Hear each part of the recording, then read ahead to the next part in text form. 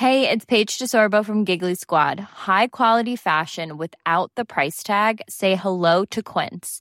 I'm snagging high-end essentials like cozy cashmere sweaters, sleek leather jackets, fine jewelry, and so much more. With Quince being 50 to 80% less than similar brands. And they partner with factories that prioritize safe, ethical, and responsible manufacturing. I love that. Luxury quality within reach. Go to quince.com/style to get free shipping and 365-day returns on your next order. Quince.com/style.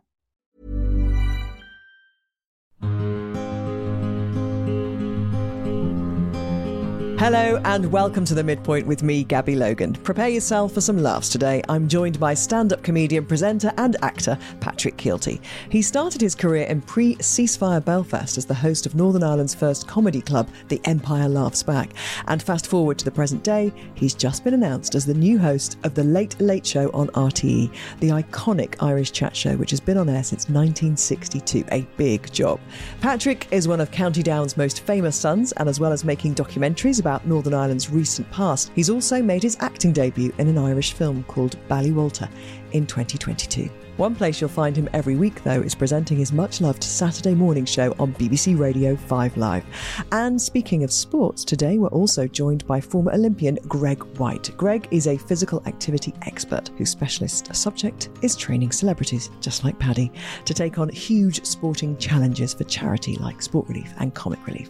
But first of all, here's Patrick.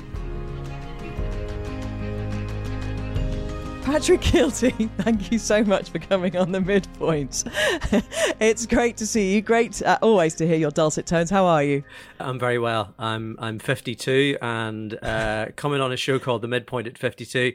This is the greatest moment of my life, where you have actually predicted I'm going to live until 104. This is a Isn't good that start. Great? Well, listen, you've just got one of the dream jobs I mentioned in your introduction. I imagine for you growing up, you know, the idea of presenting the Late Late Show would have been like the absolute kind of upper echelons of what you wanted to do in broadcasting. You're in here, you're in the heartbeat of your life. Life must feel great. It really does.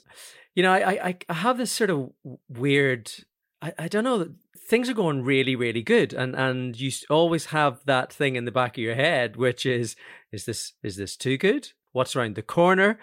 But I feel as I've got a little bit older, I'm much more accepting of, hey, this is good news. Let's celebrate this good news and sort of celebrate this moment. And then, you know, who knows what's around the corner. So you got to get on with it now.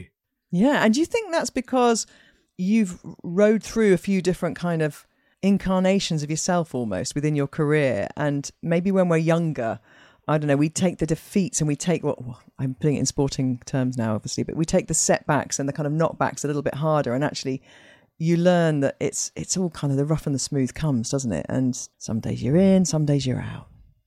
I kind of think it's, you know, we grew up by the sea. We grew up by a little village, seaside village in County Down. And, you know, when you grow up by the sea, you realize that the tide comes in and the tide, you know, goes out. And sometimes when the tide goes out, a lot of people don't think it's going to come back in. And I think that whenever you start out, you know, you can dress it up with as much manners as you want, but the ego that is required to actually stand up on stage in front of a quarter, you know, with a quarter of an inch of microphone cable between you and hundreds of people and say, this is what I think's funny, what do you think? There's definitely some type of God complex there. And so at the start of your career, you know, you kind of think that you're going to be able to control every single thing that comes your way. And I think what you end up doing, or I know what I did, was that I didn't celebrate the successes because I kind of thought that is what should have been happening. Naivety is what I would call it. Naive confidence?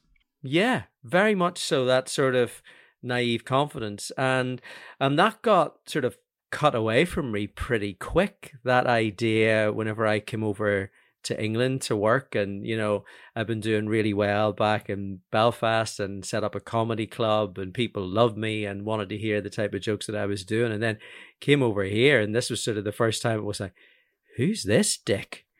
And so it's that thing of going, okay, is that who I am? And, at times maybe it was. So I kind of think that disappointment's good for you. I think in terms of trying to form who you really are and try to tease out who you are as a person, there's always that gap, I think, between who you think you are, who you actually are, and who you want to be. And then who everybody else thinks you are. Right, exactly. God forbid. Yeah. And then God suddenly forbid you we take their realize opinion in. But then you suddenly realize that who they think you are is nearly closer than to who you think you are yourself. So when you have to sort of get with the program and sort of work out what reality is rather than what you want reality to be. So getting to this stage of your life where you're sort of comfortable in your skin, you know the things that you're happy about yourself and know the things that you're not, and just, getting on with that. I think it's a nice part of my life to be in. And doing all of this right now, having had a period of time where you were away from the country, because you and Kat and your kids were living in LA she was there for a long time, and you were out there. I know you were coming back and dipping in, but you didn't have a regular vehicle for a while here in the UK, did you? Yeah. Like I think one of those things was I didn't want to have to start over again over there. That idea of going on the road and doing comedy clubs, and if you're a comedian and you're going to be trying to get into that marketplace, you got to go on the road. You got to do gigs, and going on the road in America, that's not just I'll be back in my bed tonight. That's you're on the road. And so whenever I still had enough work over here that was satisfying me, it was nearly easier to fly back and do that and get well paid than fly away from home in America for the same amount of time and not be paid. So that was sort of the decision behind that.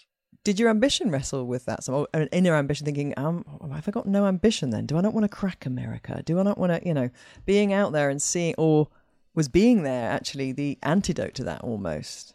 Sometimes when you're away from something, you think it's exciting, and then when you get there, it perhaps isn't quite what you thought. No, I mean, for me, I that was 10 years before that, really. I went out there and I did TV shows and I hosted stuff, and, I had a series which was in the can and that was going to be broadcast. And then, the head of entertainment on that network, he left and someone else came in and the series never got shown. And so the idea Sliding doors. Yeah. So look, I mean, the idea of, by the time I got together with Kat and I was going back out to America, I was going back out to America for the second or third time. It wasn't that I was going there to give it a go. I was going there because I wanted to be with someone I loved. Whereas 10 years previous to that, or 15 years previous to that, I was going out there, and I think, what is interesting about it is that I don't really know anybody.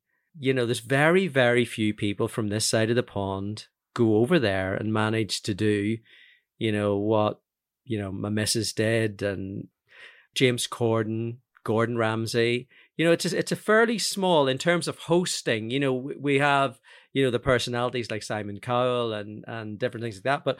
But I think actually walking out there and saying, hey, hello and welcome to the show, and America actually accepting you, that's quite a small pool. I always loved coming back here whenever James Corden was really starting to take off, and just seeing the nonsense that people were saying about him back here in Britain, when he was someone who'd actually gone, taken a chance. He works really, really bloody hard at what he does, and he's done something that nobody else, over here, all the people that were kind of going, oh yeah, don't talk to me about James Corden. You're going, well, I'm going to talk to you about James Corden. He's a really big deal and he works really hard. And maybe if you worked a bit harder, you might be the big deal that he is. So I think that's a really good example of another thing that I've learned as time has gone on, which is there's enough dinner there. Eat your own dinner.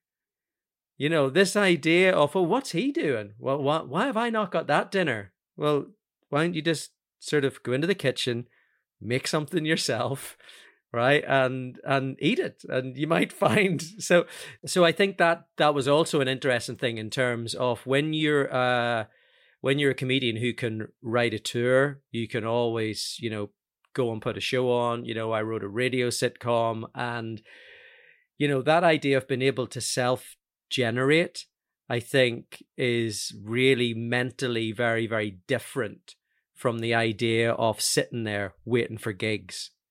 The idea of, if you're an actor and you're waiting for those words to fall through the door, if you're a presenter and you're waiting for that gig, it sort of feels that you can't take control of your own destiny. Whereas I think that if you've got the ability to write and the ability to get up on stage and do something, then, you can write one-man shows, you can do plays, you can do different things, so. And you can do those anywhere, actually. So if you're in a period of writing, being in LA doesn't make a difference, does it? Doesn't matter where you are if you're in that period of your year. Right. Like. And so that's what I was doing. So, I was able to write a stand-up tour over there. And then, I was coming back over here and doing that. I wrote a radio sitcom and came back over here. And so I think a lot of people sometimes think that stuff isn't coming their way, when in actual fact, you can kind of make most things happen. Most things, if you just work out how to do it. No, I think there's not just obviously in the industries that we're talking about, but I think that's a really important kind of message to a lot of the midlife community, isn't it? Because if you want to create change, you have to be a bit more proactive about it at this age, I think. I think in your early career, whatever you're doing, there seems to be a natural order of events, and maybe you go and join a law firm at 22 after university, and then you get promoted, and then you're a senior. Well, you could sit there and do that for the rest of your life. But if you want to go and do something interesting with all of that, you might have to start that process yourself, and that involves confidence and a bit of bravery. I think there's two things about that for me. I think one is, the longer you are in a certain area of your life, then the furniture that tells you that these are the rules become ingrained in you. So you sort of think to yourself, well, I can't do that because of this. And you can normally come up with sort of 5 or 6 reasons why you shouldn't do something first before the 3 or 4 reasons that maybe why you could. And I think that, that was something which was interesting about living in America, and the American attitude was, you try, you fail, you try again. Well, going back to what you said about the attitude to James Corden, sorry to interrupt you, but that's so very British, isn't it? That you're right. I've read hardly anything positive about his journey over there. No, but knowing that he was on a show every night, and obviously doing a really great job, that's quite a British thing, isn't it? Build them up, knock them down, and even build them up, send them across the other side of the world to one of the most notoriously difficult places to make it, and still knock him down. Right.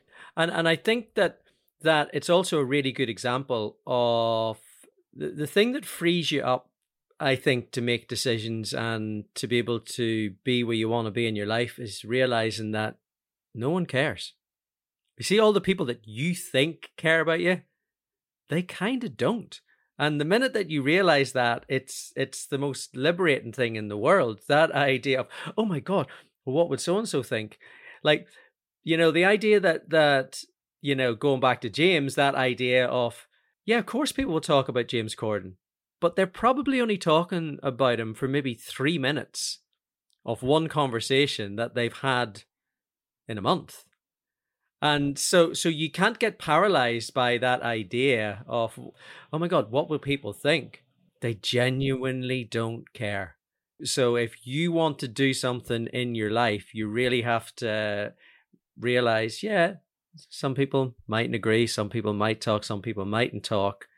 But at the end of the day, you're the person, opening your eyes and living this life. So just you got to shake that off.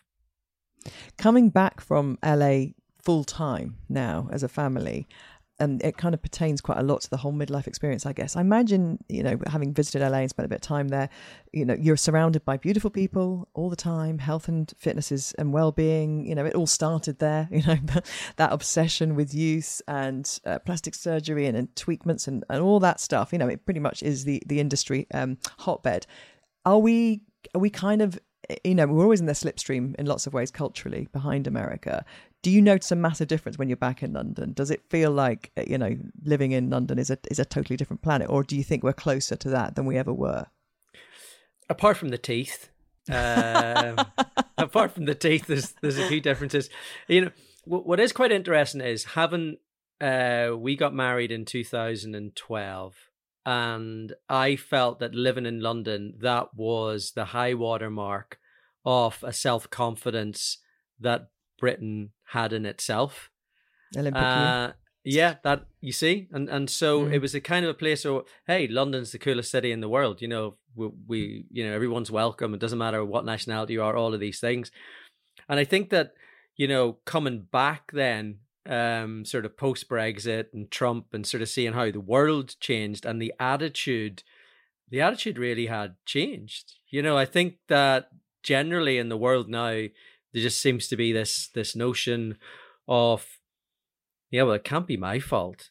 I mean, it has to be somebody else's. So, you end up blaming, well, is this political decision, or is that political decision, or is these people coming over, or it's different things. So there seems to just be a slight paralysis of positivity. And I think it's way, way too easy for people over here to look at America and go, oh, what do they know with their positivity? Why don't you give it a go?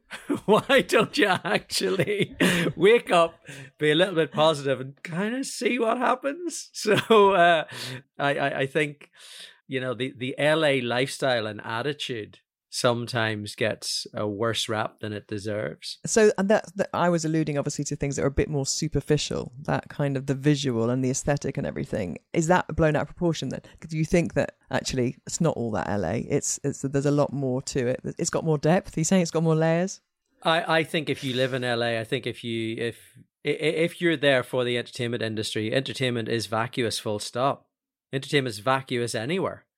And so the brilliant thing about LA is that LA is the pinnacle of entertainment, and if entertainment is vacuous, then LA and entertainment is going to have that completely nailed. I mean, it's it's that lovely thing of, what's LA for? Oh my God, I love that idea. And it's, oh my God, I love that idea. What's LA for? I hate that idea. I'm never going to call you again. Oh my God, I love that idea. So I think that people confuse the entertainment industry in LA with what LA is. Like, LA is a really vibrant Hispanic city, which has got grit and it's got real jobs and there's got a real life going on. And I think that the image of it is slightly different to what life in LA is actually like. Yeah. You've mentioned Kat a couple of times. I mentioned it too. So I just want to take you back to when we met. Well, I think we met before, but you very kindly agreed to be my mentor for a comedy, stand-up comedy thing for charity, which we won collectively, didn't we? Hey, you won. I think you won. No, you won. I wrote about this in my book, which I'm sure you've read, and maybe you're balancing your microphone on it. Throughout my time working on comedy with Paddy, I teased him about being single and said he should get back together with Kat Deely, the television presenter he dated before she went to work in LA. He clearly adored her. After the event, I sent him a box of wine to thank him for all of his help. On the note, I wrote, "Thanks for the help. Now go marry Kat." A few months later, the tabloids reported they were dating again. And I can tell you, a decade later, they're married and have 2 sons. Now, I feel like I might have given him the nudge he needed, but I wasn't invited to their wedding and I'm not godmother to their kids. So maybe he doesn't quite see it that way. Do you see it that way, Patrick Kielty? By the way, that's an excerpt from the first half, the excellent memoir from Gabby Logan. I mean, people used to say to me that all podcasts were about self-publicity, and clearly coming on here now, I know they're not. I know that it's really about depth and interest in the guest. So thanks for clearing that up. I would say the wine definitely gave me the Dutch courage to make that decision. On a serious point, though, you were a little bit older than, kind of at that point, you're getting to the point where thinking about settling down, but you did seem like it was clearly she was the one, but there was a nervousness about actually going, this is it, this is the one, and I'm going to make this commitment and we're going to have a family.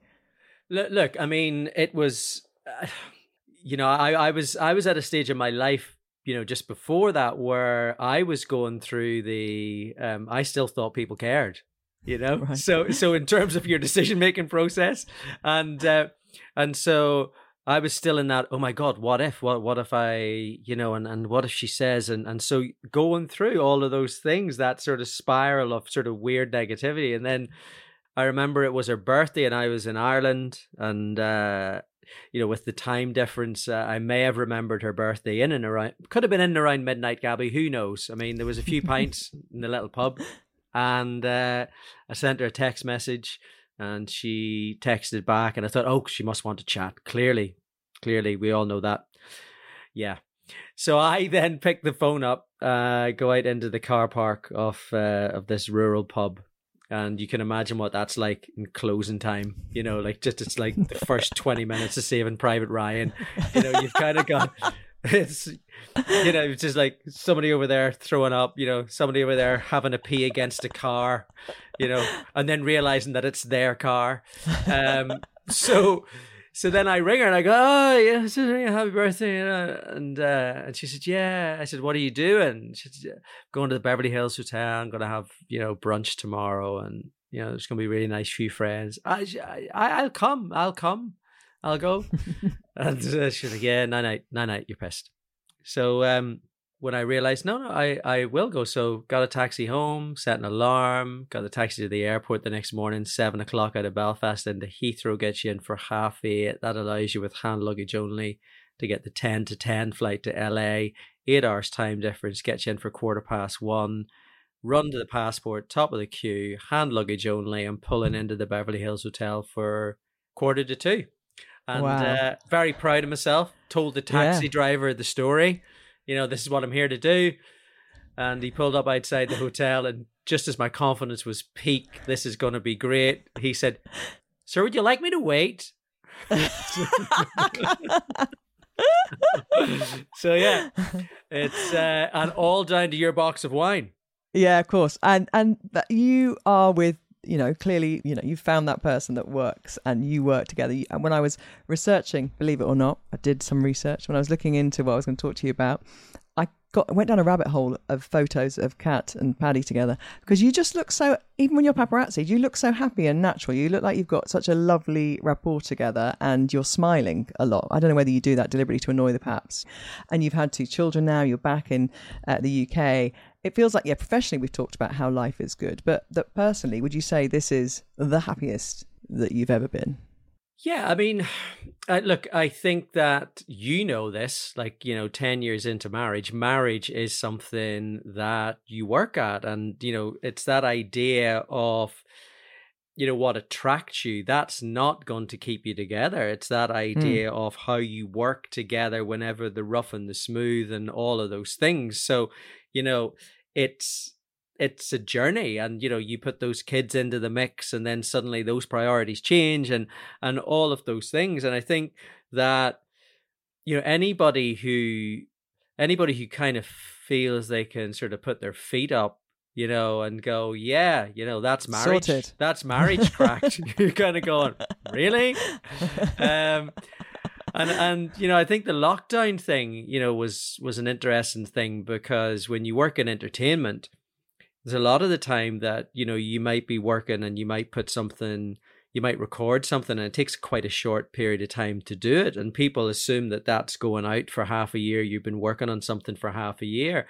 And so, over that space of time, like, we've been married for 10 years, we've probably been married for, I would say, for about 30. Because if you look at a normal couple, when they get up in the morning and they spend that 45 minutes with each other, and, they get their breakfast, and they, somebody leaves for work and somebody else goes somewhere else, and then you come back, you maybe 3 or 4 hours with them that evening, if you're lucky, maybe less than that. And you add that up and you see these pictures of these old people who are, oh, we're 50 years married and we're blissfully happy and it's been an amazing journey. You're going, I think you maybe We've only been together for 5 years, 7 max. So what was really interesting is that for the rest of the world to end up in lockdown and kind of see the stress that put on a load of relationships, which is the amount of time that you're spending with your partner anyway. So that was really interesting to see the time squeeze pushing people together in the same houses. And, some people could take the pressure and some people couldn't. And in terms of the decision making, and because I imagine it's a big decision to leave LA, come back to England, those decisions, are you always equally aligned? You know, do you have a kind of power imbalance occasionally? Is it one person? Because people always used to say to me, oh, who's good cop and bad cop between you and Kenny? I was like, we genuinely take it in turns because, you know, you kind of can't, I just don't feel you can always have one person who's leading the charge. I don't think you can, you know, and you know, there's for a long time I genuinely thought I was in a 50-50 partnership. And then you realize so that naive. You know, and then you realize you're actually a junior shareholder in a 50-50 partnership. You go, I thought we're 50-50. Why you seem to have more shares in that? So it's look, I think with big decisions, you know, like that, you kind of have to float stuff and sort of see how that's gonna go, you know, like you don't, you know, you drop that into conversation, and you know, so it's fancy moving back to England. Well, you know, what was weird about it was that it was Kat who wanted to do that. You know, it was more so her decision, because I think being a new mum and not having the family, you know, around, and not having that, you know, network of cousins and, you know, brothers and, you know, all of that all the stuff that you remember from your childhood. I think it's very you get very nostalgic, don't you, for that? Yeah. And so, you know, I think for me, you know, someone like London is not home. London's never really going to be home for me. You know, in my head, I still live in a little village in County Down. Even though I haven't lived there full time for sort of 30 years. So I'm like, this is the tricks that you play on yourself. So, you know, living in London, my family was always a flight away anyway. So that idea of it being a longer flight away from LA, I think wasn't as much of a problem for me as someone who sort of, you know, had to get on a flight to go to see them anyway. And I also think, you know, that because Kat was the one with the, you know, the successful career out there, she was the one who chose that she wanted to leave that at that right time. So that's a decision that she made, and only she can, and only she can make. And I think that it's your job then to support, to go and get the late show. Yes, exactly. It's your job to come back to Ireland, to come back to London, host a show in Ireland. And go, yeah, so I might be going to Ireland to work every week. to work every week. She's going, great. That sounds great. I see less of you, and this guy. I said, brilliant. You'll be one of those normal marriages now, where you can last a bit longer even because you've got a bit more time apart. There you go. So you know, we can make it now to our 50th anniversary in the next 5 years. But what you touch on there actually is really interesting. Olivia Williams, the actress, was on. Her husband Rashaan is an actor as well, and we talked about acting, you know, duos, couples who both act, and how difficult that can be if one person is getting the big roles and trying not to have the kind of professional jealousy. With you two, it doesn't seem like you're going for the same gigs, you know, and you seem genuinely to be kind of, as you've said a few times there, absolutely delighted by her incredible success there, and, you know, and a big admirer of what she does, and keeping that kind of, you know, not being competitive to the point where you're, you know, sabotaging the other's career is really important in what you do, obviously. It's really interesting that's just kind of it's an outside in statement, I think, isn't it? Whenever, you know, people see people that work, you know, in a similar industry. And so that's a narrative that some people would like to inject into that. You know, the idea that you're married to someone who you love, why would you not want them? You want them to go out there and be the best they can be, and you know, do the best they can do. And I think what's been interesting for me over the last, you know, since we come back, and you know, I've been making more documentaries, and you know, I've been doing the radio, and then I landed a film role. And so what's weird is that the type of stuff that I'm doing is less and less like the type of stuff that, you know, that Kat does. So it sort of feels like the chats about work are more interesting because they're different projects, you know, or different styles of project. Does she have good advice, though? If you were ever in a quandary about doing something, is she quite intuitive about what works? Or do you not ask for that? That's a real sign of weakness. That's you gotta be absolutely buckled before you ask for advice in our house. That's just nobody asks anybody for anything. Least of all the kids. They are self-sufficient. They ask for nothing. They are just so it's what's interesting being married to someone who has navigated her way not just through television here but television somewhere else. There's a sort of experience there about how stuff ends up working out and how deals get done and how deals don't get done and different things, and I think that's I know that she's got that sort of superpower in terms of sort of she just knows stuff, and so I kind of still sometimes don't, but pretend that I do. And as I say, really, I probably should more. I should go. More advice. I should go. I'm not sure about this. What do you think? Whereas you just would be a real moment. That'd be a real moment. You ply on, making the same mistakes again, and just having an eye roll in the kitchen when you're explaining how did that go. Well, I'll tell you. Now you've asked.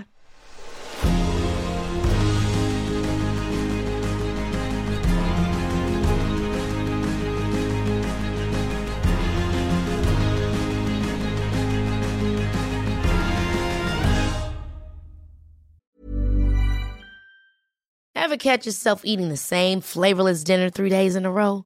Dreaming of something better? Well, HelloFresh is your guilt-free dream come true, baby. It's me, Keke Palmer. Let's wake up those taste buds with hot, juicy pecan-crusted chicken or garlic butter shrimp scampi. Hello Fresh. Stop dreaming of all the delicious possibilities and dig in at HelloFresh.com. Let's get this dinner party started.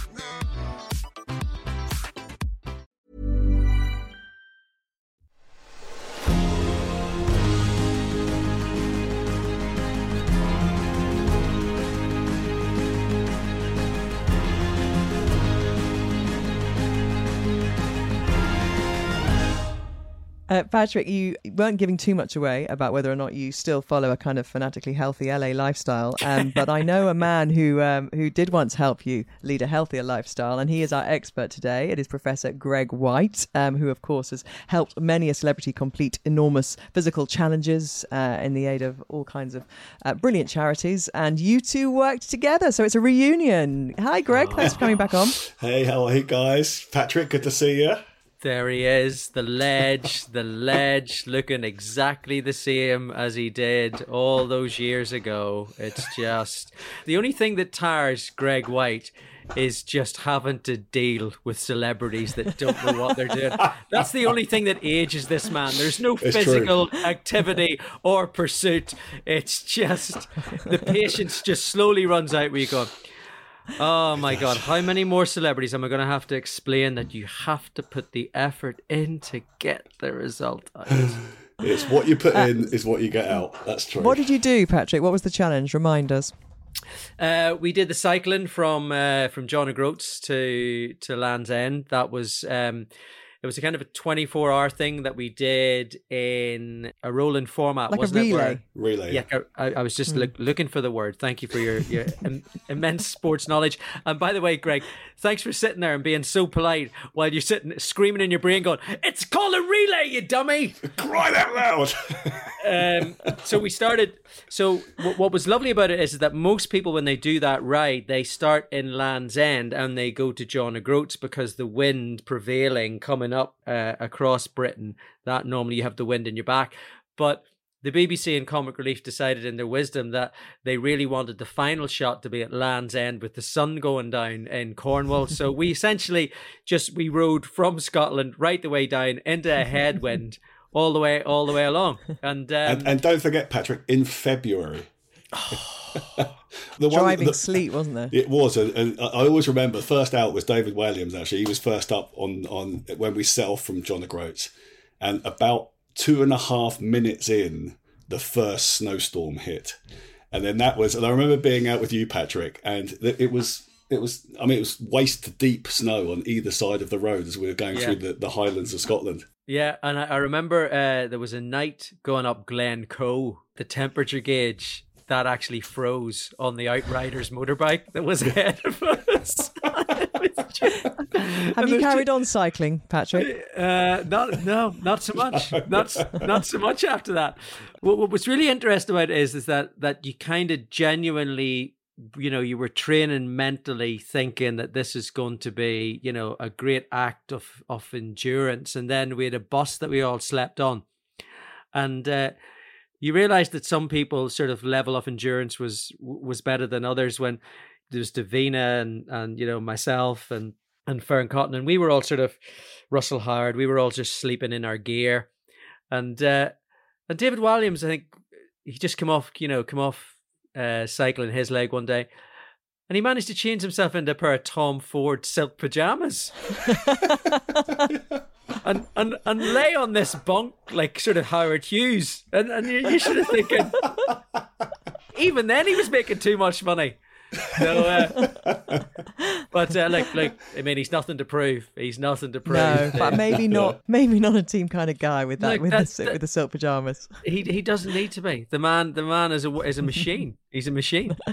Well, now talking of machines, we obviously focus on kind of a lot of midlife health and exercise, and men in particular need different things in midlife, Greg, don't they, physically to women and training. But I've been doing a lot of reading around longevity at the moment, and gene hacking and DNA testing and all that. And it feels like every book, every article you read, exercise, it comes down to exercise every time. It's one of the 3 pillars potentially of how you're going to live longer for better, which must be just music to your ears, because you've been saying this all along. I've been saying it for so long I get bored of it myself, but I mean it's one of those things that to some extent is utterly obvious, isn't it?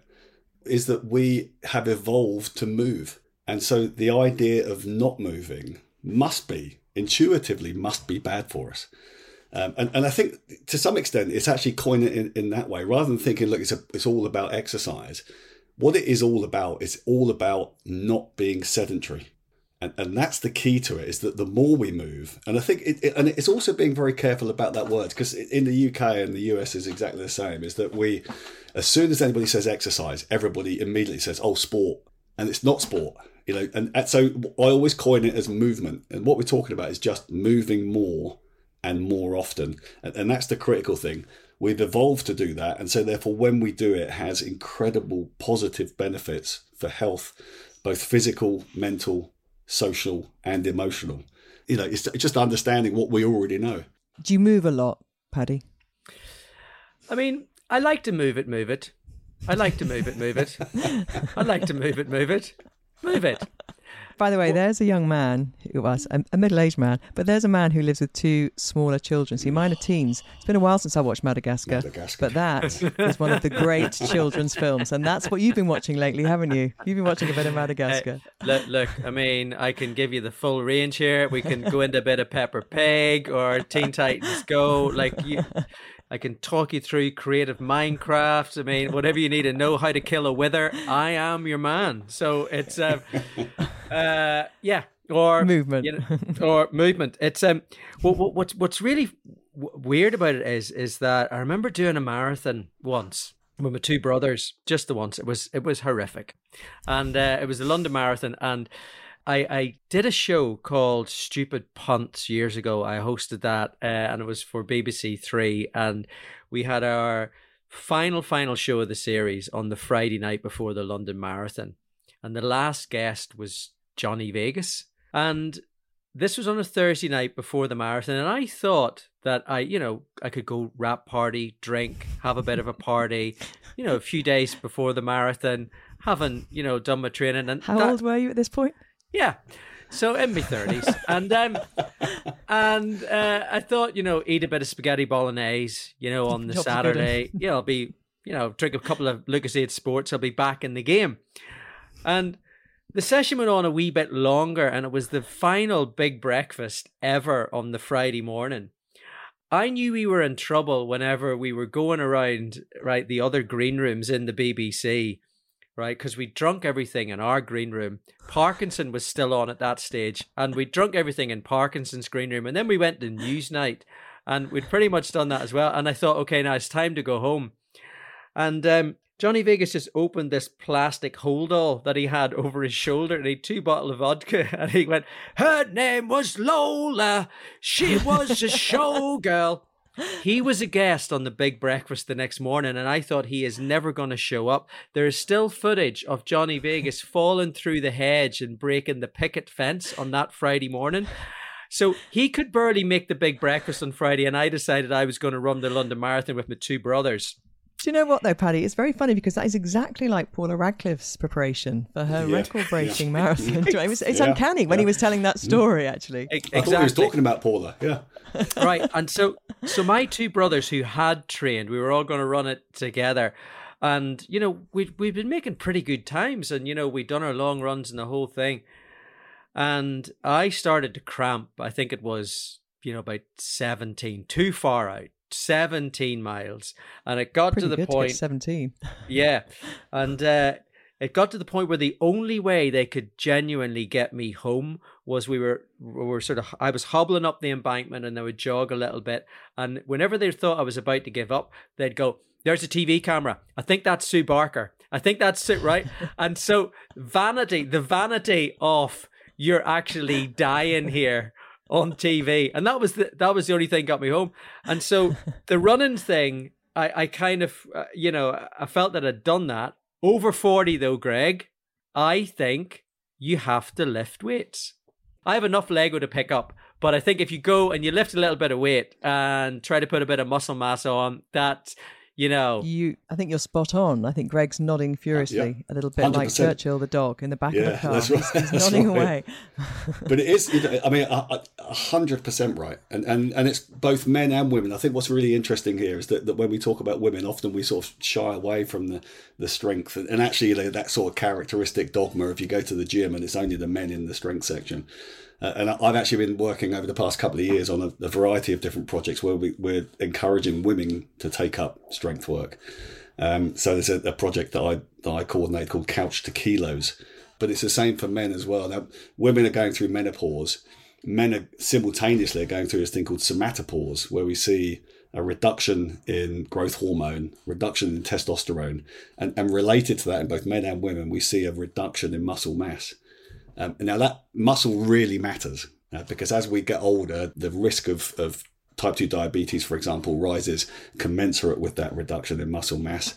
But equally, it's about functional capacity. It's, you know, you just coined it beautifully there, Patrick, and that is about playing with your kids. You know, as a grandparent, it's playing with your grandchildren. It's being able to do the shopping. It's walking upstairs.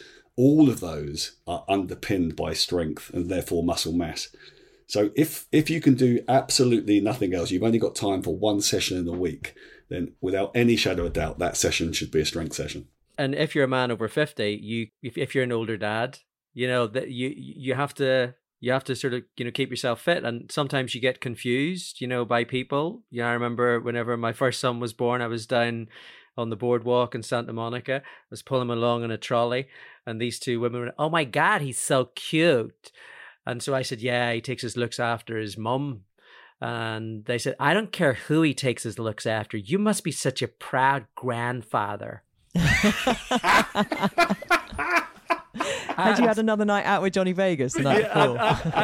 And at that point, you just realize, okay, I need a, you know, but like, I kind of feel like if you have your kids older, you sort of thinking to yourself here, you know, I gotta lift a little bit. I gotta keep myself in sort of fairly decent nick.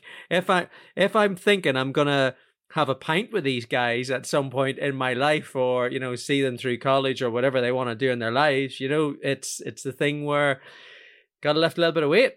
Yeah, but even if you have your kids younger, you know, Kenny had Ruben and Lois at 32. He's 51 now. And I'm obviously, you know, I totally agree with everything Greg says. I lift weights and I enjoy doing weights, and you can get your heart rate up as well when you're doing it. But he'd been kind of off it. And I said to him, he had to try on a rugby shirt because we were clearing out some tops. And he said, oh, this was my last shirt for Scotland. And he put it on. And I said, you look like a fan. And Hey, you know what's great about this, Greg, is that clearly it seems that Kenny gets the same level of support from you as I do from Kat. That's great, Gabby. It's what you call, I think, motivation. And there was a kind of gap where the arm used to fill the shirt, and of course now he's got a 6'5" rugby playing son who's 112 kilos. He's got to keep up the arm wrestling, but he still can. This is the weird thing, Greg. Somewhere the strength inside, he can still beat Ruben in an arm wrestle. You know, it's still there. The strength's still there. So you've got to use it though, or you lose it. That's my point. Yeah, it was a long way of saying it. And there's this really interesting there's a dogma going around sort of society now about obesity. You know, we've become obesity obsessed. And I think what's interesting is that with that fall in muscle mass, what we can become what's called sarcopenically obese. So it's called sarcopenic obesity. And what that means is that body composition is fat or lean tissue. So it's muscle or fat, effectively. Obviously, you've got bone and organs, etc. And what happens is that actually it's the percentage of body fat that dictates whether you're obese or not. And the key issue is that if you're falling in muscle mass, then actually what that means is the percentage of fat mass is rising. And so therefore you can become fat without actually out changing size. And critically, and I think really importantly, is that often people think, oh, I'm thin, so therefore I am healthy. And it's untrue. You really do have to work on that muscle mass and maintain that muscle mass. And it's about the body composition. It's the relationship between lean and fat tissue that really matters. So leaner is better. Vital. Okay, give us two more things that the midlife man or woman, but takeaway advice. Well, in terms of sort of globally, overall health, diet is absolutely critical. There's no doubt about that. Now, again, what we've done is we've taken diet and we've made it an issue of obesity. We've made it an issue of body weight. And it's not. It is an issue of overall health. And so I think making sure that you've got, and again, this sort of healthy, balanced diet, people often say, what does that actually mean? I think, critically, some easy phrases to remember are things like eat the rainbow. So make sure there's lots of colour. If you take a look at your plate and it looks brown, and only brown, that tells you one thing, is that the nutrient content in that is going to be very low. And so what you should be looking at is looking at a plate that is colourful. Now, for kids, that's an issue because colour comes from vegetables. So the way you dress that up is important. Interestingly, as we get older, what tends to happen is our appetite falls. And so what we tend to do is actually we sort of concentrate on the things that we like and miss out on the breadth of nutrition. So the one thing I would say in nutrition is eat the rainbow and make it yourself. Because if you make it yourself, you know what's in it. It's not going to be highly processed. One of the critical problems with diet currently is highly processed foods. So that's really important. So we've got exercise, we've got diet, absolutely smoking cessation. There's no discussion to be had of that. Stop smoking. If you are a smoker, vaping is less problematic, but is still not healthy. And I think, again, it's that just overcoming this idea that somehow vaping is good for me. Well, utterly erroneous. It's better than smoking if you're a smoker, but don't start vaping. And critically, if you do start vaping, make sure that you're coming off of it. It's a goal to remove it completely. Reduce alcohol consumption. Don't eliminate it. And I know that will please Patrick on that one. Oh, thanks for that. Of note, the last thing I recall of Patrick on the bike is he had in his water bottle cage, he had a can of Guinness. And this was on a 2-hour piece in the middle of the night. He thought that the best hydration was a can of Guinness, but not recommended. And did we finish the shift or did we not, Craig? I mean, we did. And we enjoyed it. By Guinness. Sorry, just to finish on that. Critically, I think one of the things that people often forget about is actually about sleep.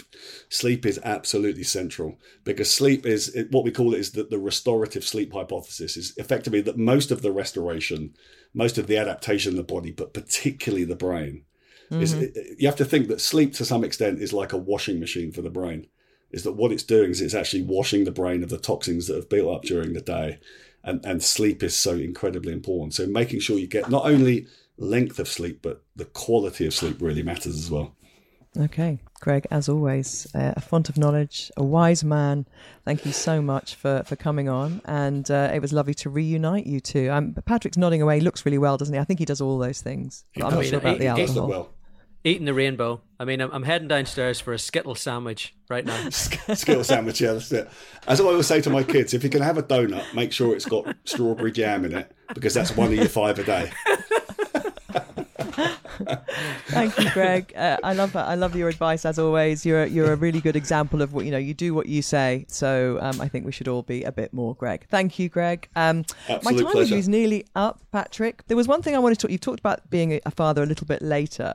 We won't go into detail about your own father, and you've spoken brilliantly. You've made documentaries about him, and he was killed in his mid-40s. Was he? Yeah, my dad was shot when he was 45. And if if people want to know more, as I say, is the documentary made currently on iPlayer?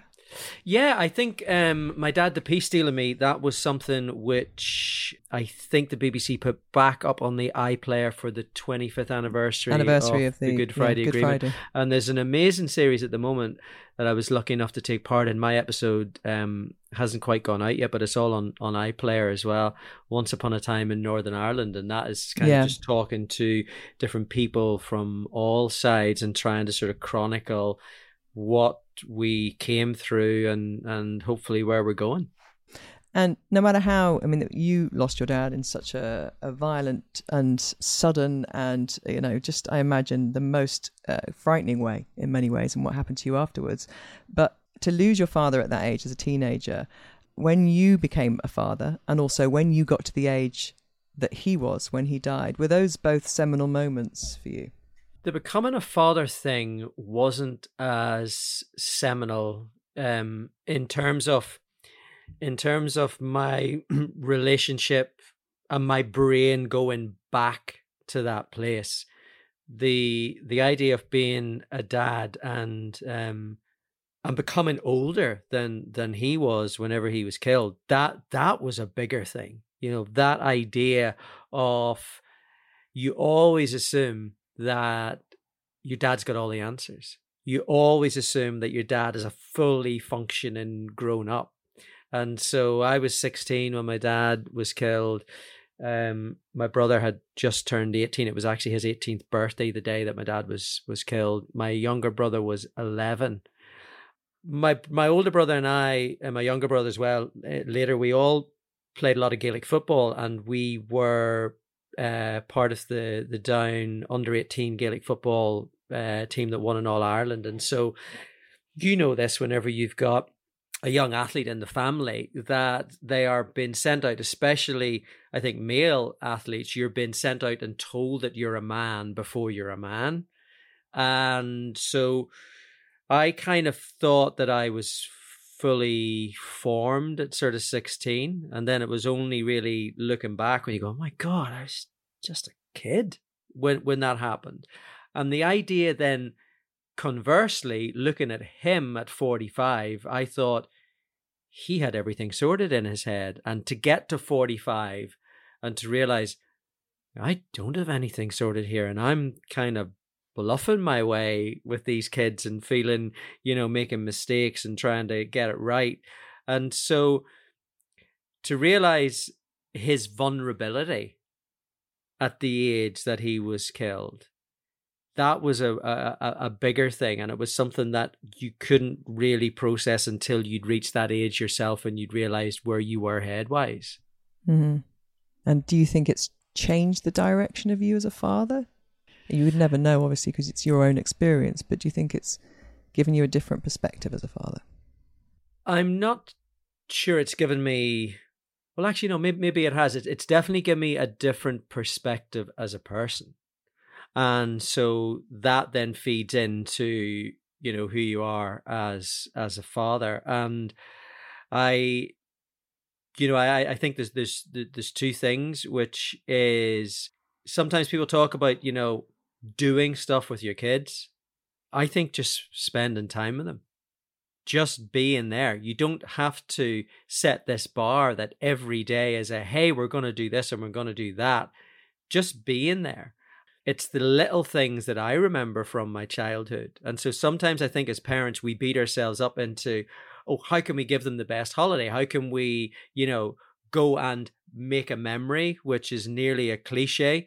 And when I think back to the stuff that's, a really nice memory, and some of them are just random and small and sitting, in the passenger seat and eating an ice cream with him while listening to a Billy Connolly tape, and the two of us hearing Billy Connolly say fuck for the first time, and both of us looking at each other, and I'm 14 and he's sort of 43, and we're going, yeah, no, we're both laughing at that. And so it's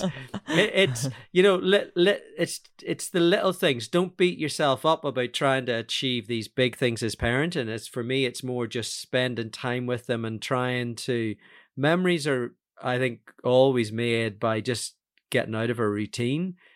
So it's if they have to, if they stay up a little bit later one night, for a special event, it's don't beat yourself up about it. That's weirdly what they're going to remember in later life. But I think in terms of the circle of life, losing my dad early has made me. There was lots of my friends, hadn't lost any of their parents. Sometimes you have people that lose people through cancer or a different illness or other tragedies, and I think maybe growing up a little bit too quick, it's not a good thing. Having to be that grown up doesn't necessarily help in the long run, but it does let you know that life will have ups and downs. I think also one of the things that I found with it is you never know in any day what anybody is carrying, and I've heard you talk about your family and, what happened to you guys. And I feel it's a weird, sometimes it's embarrassing and sometimes it's a weird privilege to be able to have a platform where you can talk about people that you've lost and people actually give you that space. There's so many people in life that lose people and you've no idea that they've lost them. You've no idea what anybody is carrying on a day-to-day basis. And so I think losing my dad early has really made me realize that sometimes people are just having a bad day and they're not angry at you. It's that thing of, most people that you think have cut you up in traffic, they're not saying, I'm going to cut this guy up in traffic. They're going, oh my God, I'm in the wrong lane. I've got to get over before these lights. Like literally they're going through something else and you've judged them by another set of circumstances. So, there's that great football quote, isn't it? That, football isn't, a matter of life and death. Matter of life and death. It's more important than that. For me, it's not life or death. It's life and death. They sit beside each other. And how the stuff that you have to carry and everybody has to carry it, you can't let that. It's sometimes very difficult for people, but when the moments in your life are good and you've got that moment with your children or you've got that moment with your wife or your career or any of these things, don't be afraid to celebrate it. Don't be afraid to go, Jesus, this is great, because bad things will happen and it'll all be intertwined. Beautifully said. What a way to finish, which seems so poignant. We started obviously talking about bumps in the road and we've kind of finished as well. We've come full circle on that, the circle of life. And actually what you said there reminded me have you ever been to, I'm sure you have over the years, you've been to a really good wake at a funeral and everybody always goes, oh, why didn't we do this when they were alive? And that is exactly that, isn't it? It's having those moments of realization when things are good. It's exactly that. And it's, it's that thing of, people talk about, when you're gone, you're gone. But you the only thing I think you can do in life is to make sure that the material for your wake is really quite good.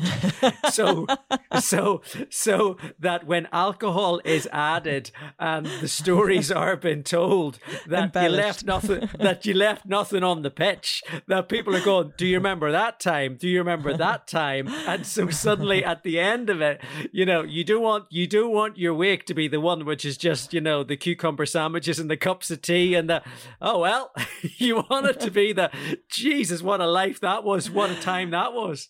Well, hopefully, as this is the midpoint and you're 52, we've got a long time to wait for that. 104. 104. Yeah.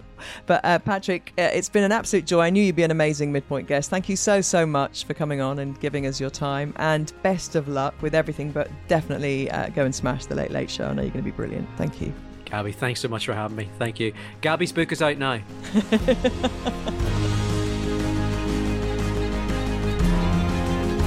Well, it's always great to catch up with Patrick. What a force he is. And if you want more of Mr. Kielty in your life, join him on 5 Live from 9 o'clock every Saturday morning and very soon on The Late Late Show on RTE. He's going to be a very busy man. Big thanks to Professor Greg White as well. Head to gregwhite.com if you're interested in finding out more about his work. And if you enjoyed this episode, please share it with your friends and family so we can reach more midpointers. And also, if you can, please leave a review. I love reading them. Thank you to Spiritland Productions for helping me put this together. I hope you can join me again next week for more musings on all things midlife. Bye for now.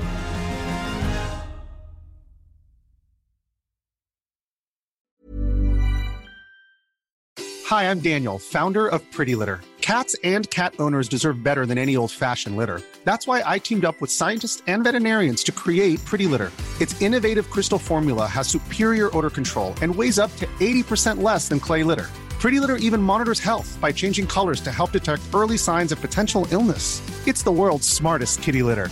Go to prettylitter.com and use code ACAST for 20% off your first order and a free cat toy. Terms and conditions apply. See site for details. Hold up. What was that? Boring. No flavor. That was as bad as those leftovers you ate all week. Keke Palmer here. And it's time to say hello to something fresh and guilt-free. Hello Fresh. Jazz up dinner with pecan-crusted chicken or garlic butter shrimp scampi. Now that's music to my mouth. Hello Fresh. Let's get this dinner party started. Discover all the delicious possibilities at HelloFresh.com.